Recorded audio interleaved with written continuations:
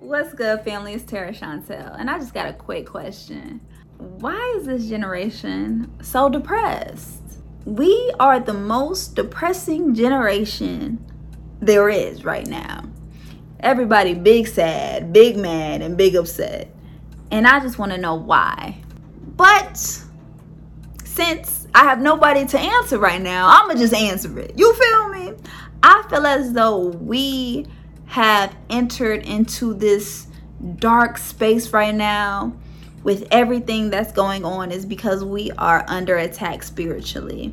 We are transforming and we are entering to a spiritual warfare, and we are under attack with our music, with media, with the news, with this pandemic. Everything is coming in to distract us from our core, for us not to recognize how blessed we are, how amazing we are, and how magnetic and magical we are. And as well as social media is playing a huge role into this depression state of this depression in this era, because we are comparing our lives on social media. We are comparing our body to others. We are comparing what we do for a living. We are comparing and trying to feel like we're not doing enough because we're watching other people live their life instead of realizing that we are alive, we have shelter, we got technology, we got everything we need right at our fingertips.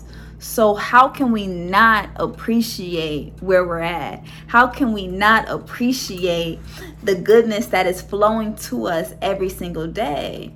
And this is by having the love for ourselves and first cultivating love within ourselves. A lot of times in this generation as well, we don't want to be alone. We are running away from ourselves. We are running away from our demons. But when we take the time to sleep with ourselves, to look ourselves in the mirror and enjoy solitude, we can then talk to God. We can talk to our Creator. We can talk to the universe to execute on our ideas, to manifest our greatness, to gain clarity, and to gain reassurance again. But it's so important to not be afraid to be alone. When we are feeling not like ourselves, when we are not feeling like our truest and highest self, embrace that emotion. You can sit in it for a little bit, but don't soak in it and don't stay in it. Embrace it. I'm feeling this way. I'm feeling like this at this moment. And acknowledge it, release it, cry it out, pray it out, scream it out, yell it out. Do what you got to do, but you have to get it out. Do not keep bottled up energy within you, and release that energy and create magic with it. Because instead of wasting it by slashing tires, breaking windows, and being mean to somebody else, what if you decide to invest into your future with this energy that you have and create something for your future self to be thankful for? This is what we have to do, and this is what will help us get rid of the anxiety, get rid of the depression, get rid of the sadness that we feel.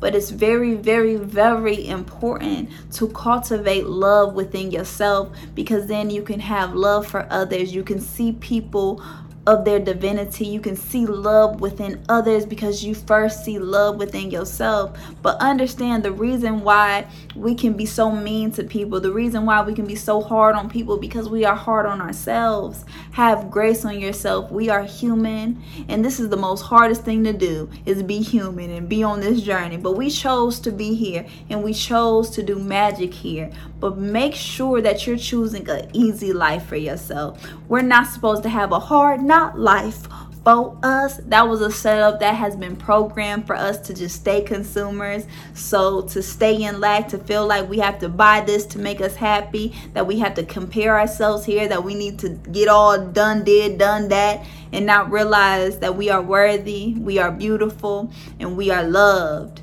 Because first we love ourselves. They think that we have to look outside of ourselves in order to find this true love.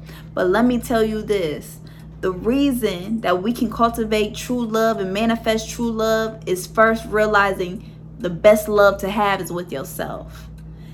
Unlearn that it's selfish to love yourself. Unlearn that it's narcissist to choose yourself. Unlearn that behavior, because it's a setup to keep you stagnant. It's a setup to keep you at a low frequency, because you cannot pour out of an empty cup. Fill yourself up. It's a reason that we have to recharge our battery on our phone every night. Recharge yourself by being with yourself, by sitting with yourself, embracing yourself, and learning your emotions, so that can develop emotional intelligence. So now you can maneuver in this world and not be triggered and not be angry by what's going on outside of you. The best thing to do is control up here, and can control your emotions, control your thoughts, and control your perception, because everything is perception, and everything can be good is how you view it. So change your mindset, change your attitude, and view things in a way that good things are happening for you.